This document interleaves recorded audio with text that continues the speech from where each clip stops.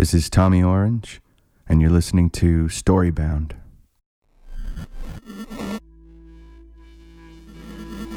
Welcome to Storybound, presented by LitHub Radio and the Podglomerate. I'm your host, Jude Brewer.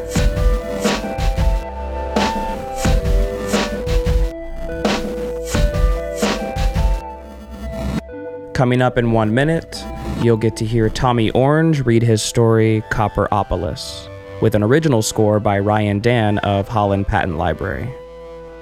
And if you stick around until after the credits, you'll get to hear something special. So let's settle in for the show.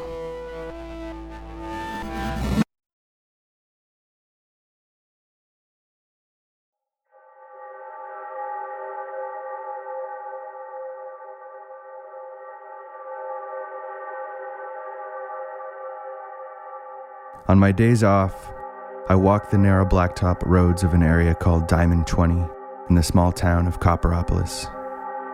We're in the foothills of the Sierras now, just barely still in what can be considered Northern California. The sun's right above me, pressing on the back of my neck.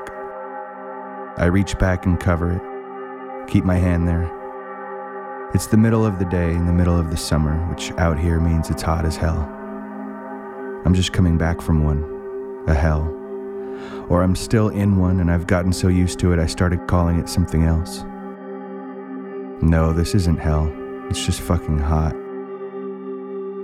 The heat here is dry and mean and everywhere. It crushes, seeps, floats up in waves like smoke from the pavement. Gets into the brain. Slows thinking. I pass under the shade of an oak and look down at my shadow, which is joined by the shadow of a tree.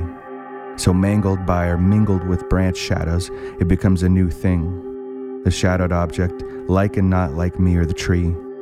The blending of images only possible where light can't be.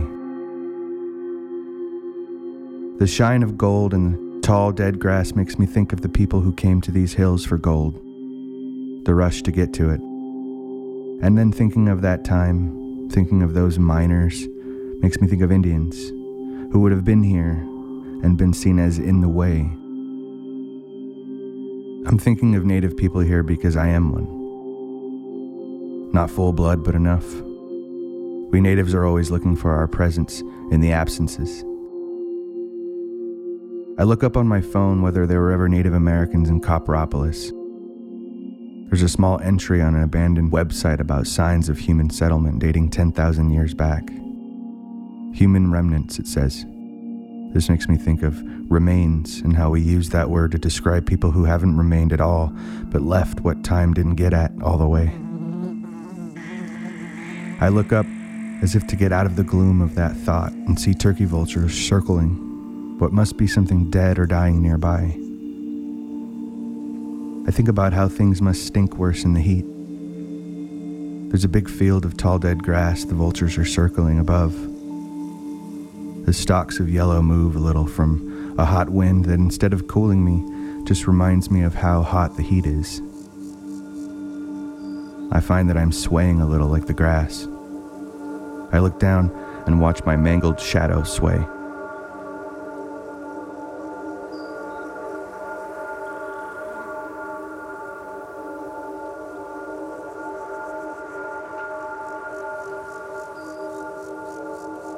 My 4-year-old son, Alex, isn't old enough to know how to be afraid of me the way the rest of my family is afraid of me. He still runs up to me when I come home, and I bend down and he holds my big head in his arms. He's just learned to say I love you. He knows what it means to say it and uses it sparingly so that it keeps its meaning. As for my ever-understanding wife, Anne, we haven't talked about what happened very much because when we've tried, something between us opens up too wide for us to know how to speak across it. My mother and father-in-law and my sister-in-law and her 2 girls, they either talk about me like I'm not there or they don't talk about me at all.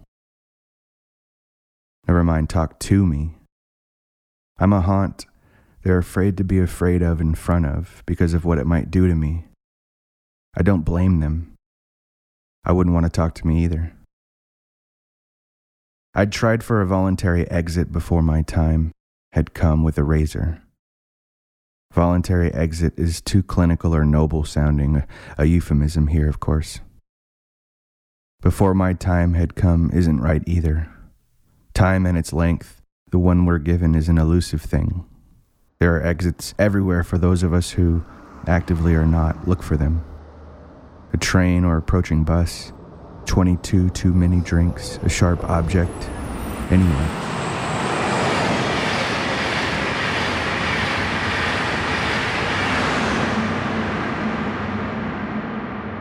Much less common are entrances, ways in.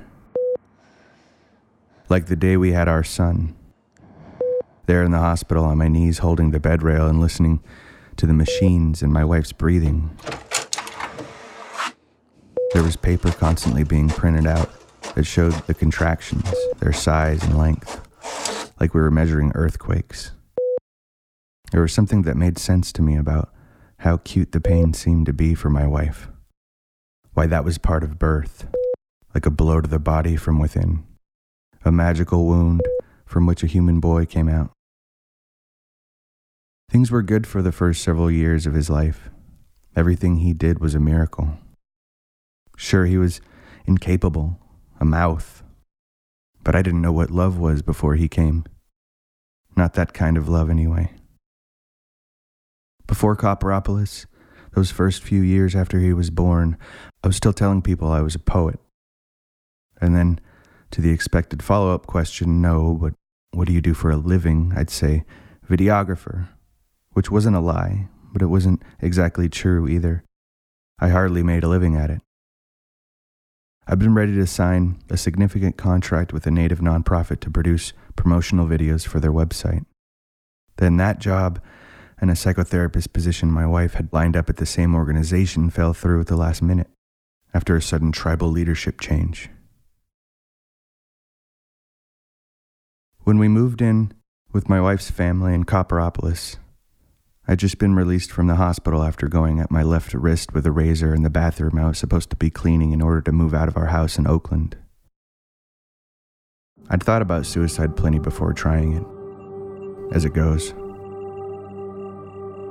It was the razor's angle in the bathroom, that little blade on the sink, square and flat against it like a self-destruct button I just then realized I could press. So I pressed it in deep, then across. A dark purple circle appeared in the middle of my vision as I went to the ground. Later that spot would return, only white and not dark purple. The bright white of stars, away from cities, in a new moon sky. Or like the sun looks with your eyes closed after having stared at it too long. When I was on the way to the hospital, I felt untouched by the dark purple spot, and yet maybe about to enter it at the same time, levitating above its grasp, its gravity.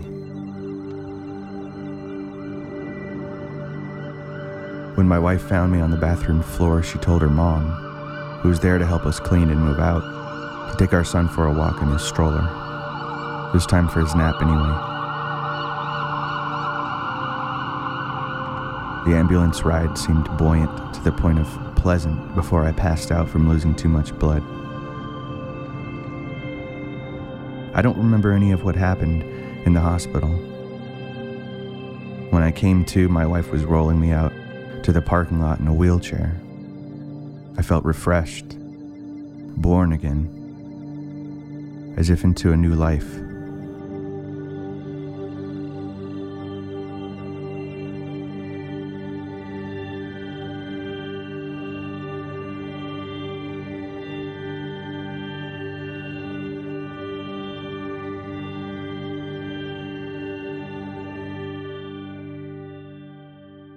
I got a job as a sandwich artist at the local Subway. It's the first time I'm being paid and acknowledged as an artist. The Subway is in a sort of shopping complex designed to look like an old-fashioned town, like maybe from the 50s. Except everything looks brand new. There's a giant clock tower in the center of the town square everyone calls New Old Town. I've recently taken to sucking on pennies and contemplating bank robbery. The pennies because there was an especially shiny brand new one out of a roll I broke to make smaller change for an impatient man with a sandwich I'd just made in his hand, lightly slapping the sandwich against his palm like a cop's baton. As he left, I popped the penny in my mouth and sucked on it. It didn't taste like I thought it would. It tasted good to me. Thoughts of robbing the local bank came to me after I made a cash drop for the first time the other day and noticed there was no bulletproof glass between the customer and the teller. I didn't know they still had banks like that. Robbing a bank didn't seem crazy when I thought about it. It seemed reasonable. I need to provide for my family more than I need the discounted sandwiches and day-old cookies I get to take home for free. My son loves the cookies and says it wrong, like the Cookie Monster says his own name wrong on Sesame Street. Cookie. In the new life, everything seems allowable. The star-white hole is there every time I close my eyes. I've started to think of it as a cell. I've been thinking if I could split the cell, something important might happen. I close my eyes more now, fascinated by the details I can sometimes make out inside the hole. It sort of shimmers at its edges, or the edges blur if I stare too long, like it's reacting to my staring at it. My coworker, Sam, caught me with my eyes closed and accused me of sleeping on the job. Late night, he said, smiling and lifting his eyebrows like people do to suggest you got into trouble or something. No, I started. He was laughing. I get headaches and it helps when I clench my eyes shut. Oh, he said, his smile gone. He went to the back to make more bread. I'd requested for my green name tag to say Thomas, which is my author name, Thomas Blaine. But my manager told me they, Subway, like to use shorter names on name tags. So it says Tom on my name tag. I didn't know if this was to save money on letters or because shorter names indicate a casual kind of friendliness and familiarity. Do I take putting sandwiches together as seriously as I do my poems? The scaffolding is similar. You begin the build in order to begin to build the order. What kind of bread? Toasted? No two sandwich orders are the same. Variance is the constant. Of course, poems aren't asked for or ordered. And how do you build a life? My life had felt like it was building to something that came apart, which I'm now attempting to rebuild behind sneeze-guard glass.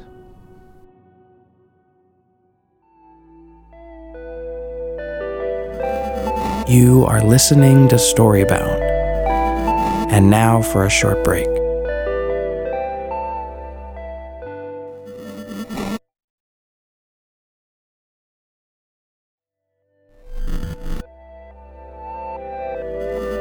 And now we return from our break.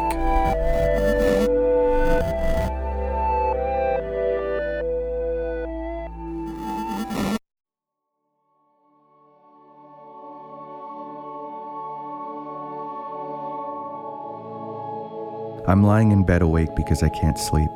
It's too hot. There's no AC here. It doesn't cool down at night at this point in the summer. I'm with my wife and son. We just have a sheet over us. I think they're asleep, but then hear them both shift in bed in a way that feels to me like they're awake.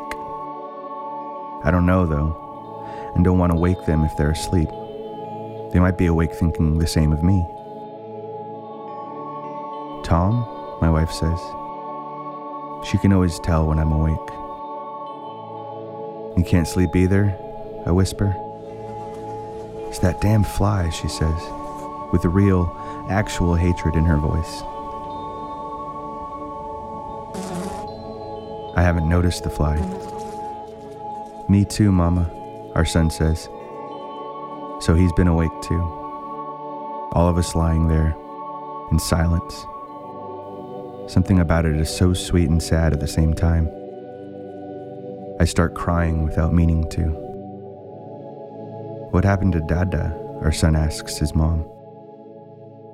I don't know. Maybe he really loves flies, Anne jokes. And this makes the boy laugh harder than I'd have expected.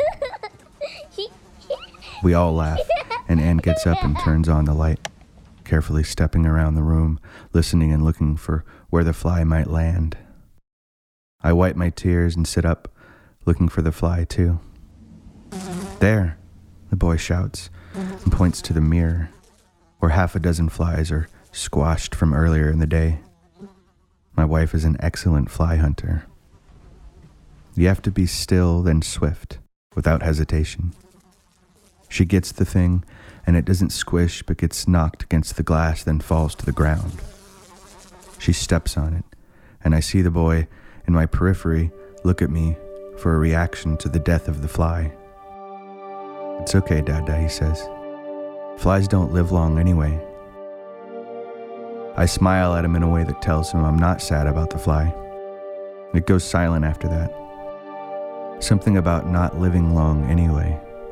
Something about it being okay to die because of a shorter life makes me and his mom remember.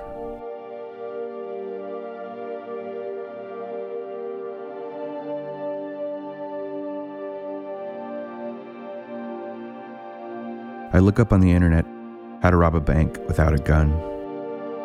I watch a YouTube clip about a guy who robbed 20 banks by just writing a note, and learn that bank policy requires that they give over the money, be compliant, no questions asked, even if no gun is present.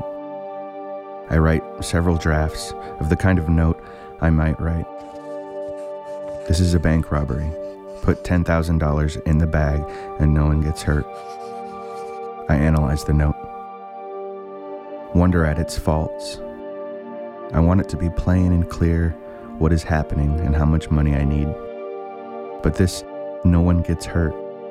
There's something beautiful about the idea of no one getting hurt. Also delusional. I want to strike that part of the robbery note and save it for a future poem called No One Gets Hurt. This is a robbery. Put $10,000 in the bag, or else.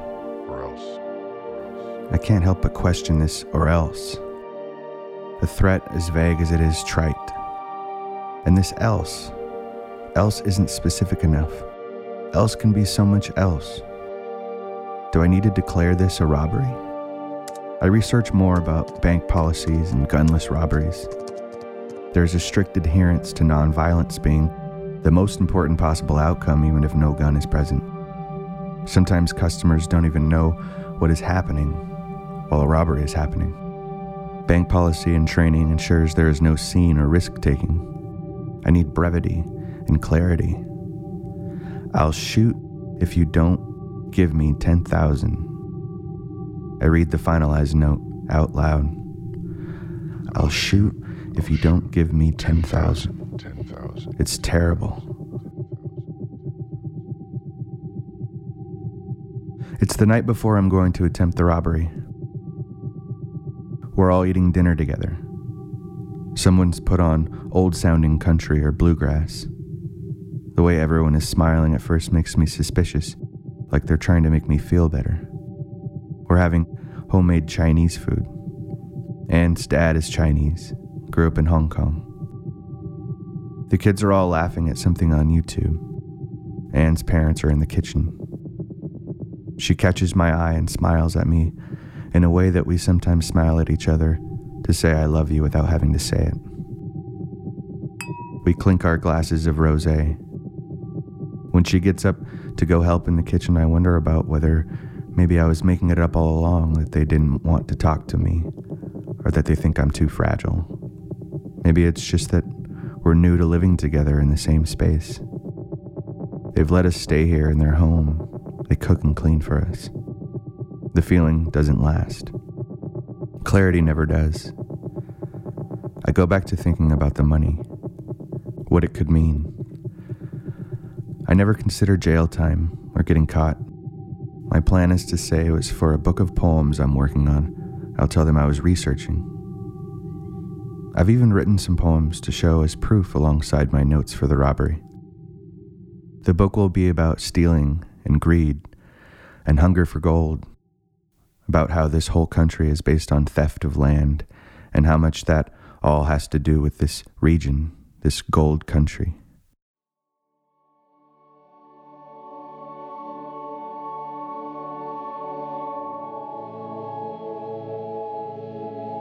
I can't sleep again. Alex and Anne fell asleep watching a movie out in the living room. My eyes are closed. I stare at the white light. Figures and shapes start to appear inside it, and I wonder if this is me falling asleep or getting a deeper understanding of the hole's insides. Had I torn something open in me? Stared at a strange star too long?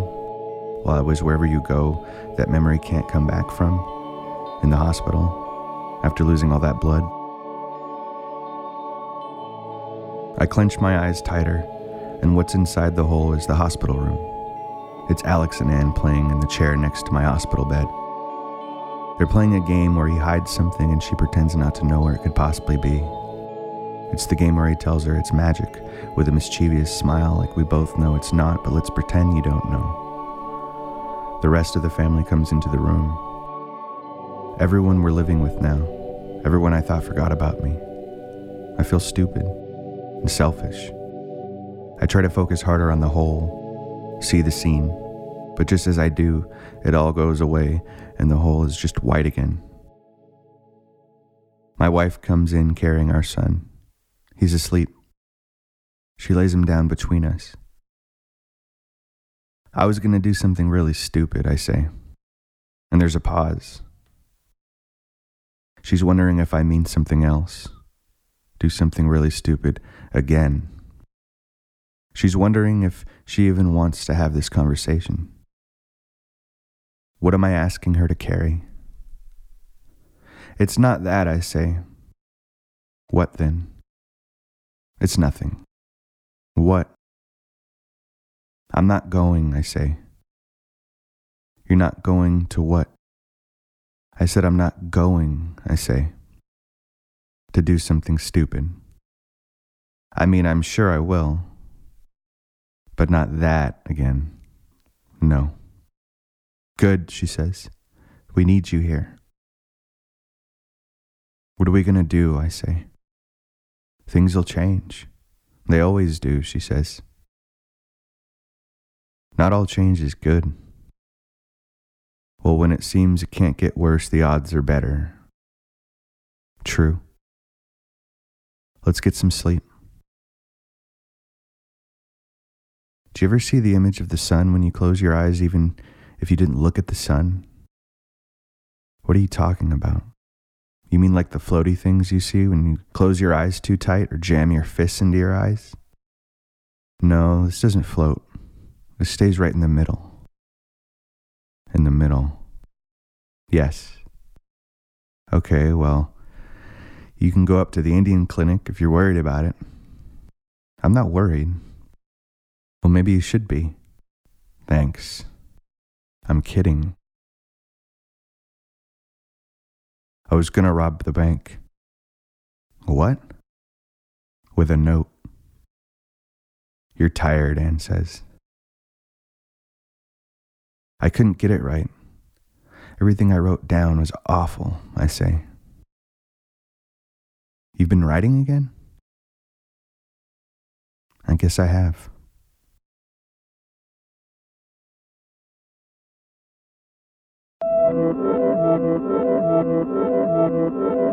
This story, titled Copperopolis, was written and performed by Tommy Orange, first published in Freeman's, California.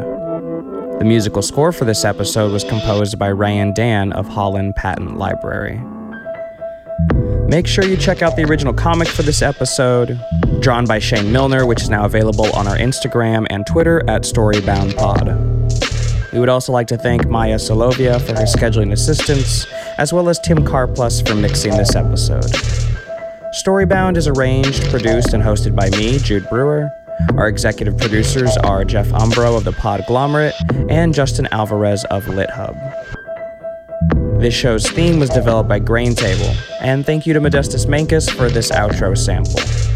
You want to tell us what you think of the show? Well, you can find us on Twitter at StoryboundPod, or you can tweet at me directly at Jude Brewery. New episodes are released every Tuesday. Next week, we'll hear a story from Lauren Groff. And before we close out, I would like to share a passage of something that, this was written during a time to comfort a friend who was going through a great deal of mental duress. So, here it is.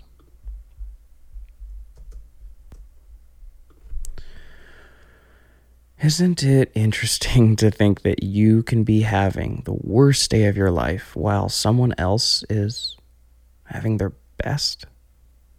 And just think how wild is it if that other person, that someone else, is also you. You can be staring in the mirror contemplating on ending your life. Meanwhile, you are also staring in the mirror in disbelief at how rich and how joyful your life feels.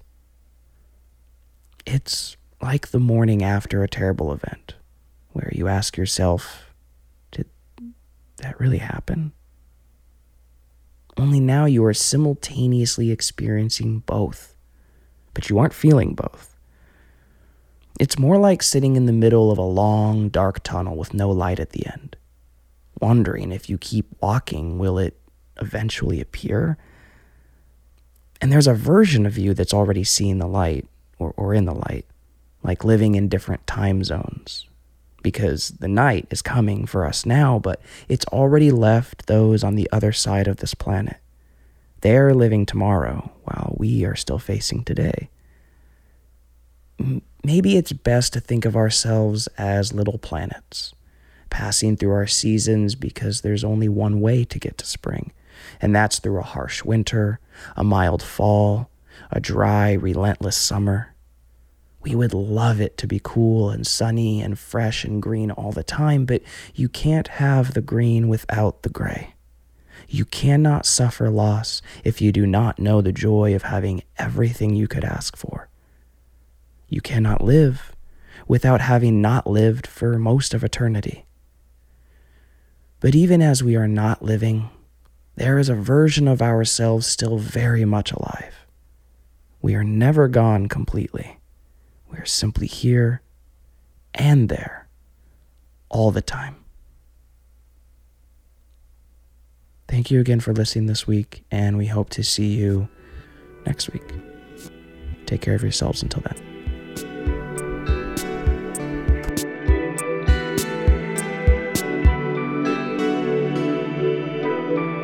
The Podglomerate, a sonic universe.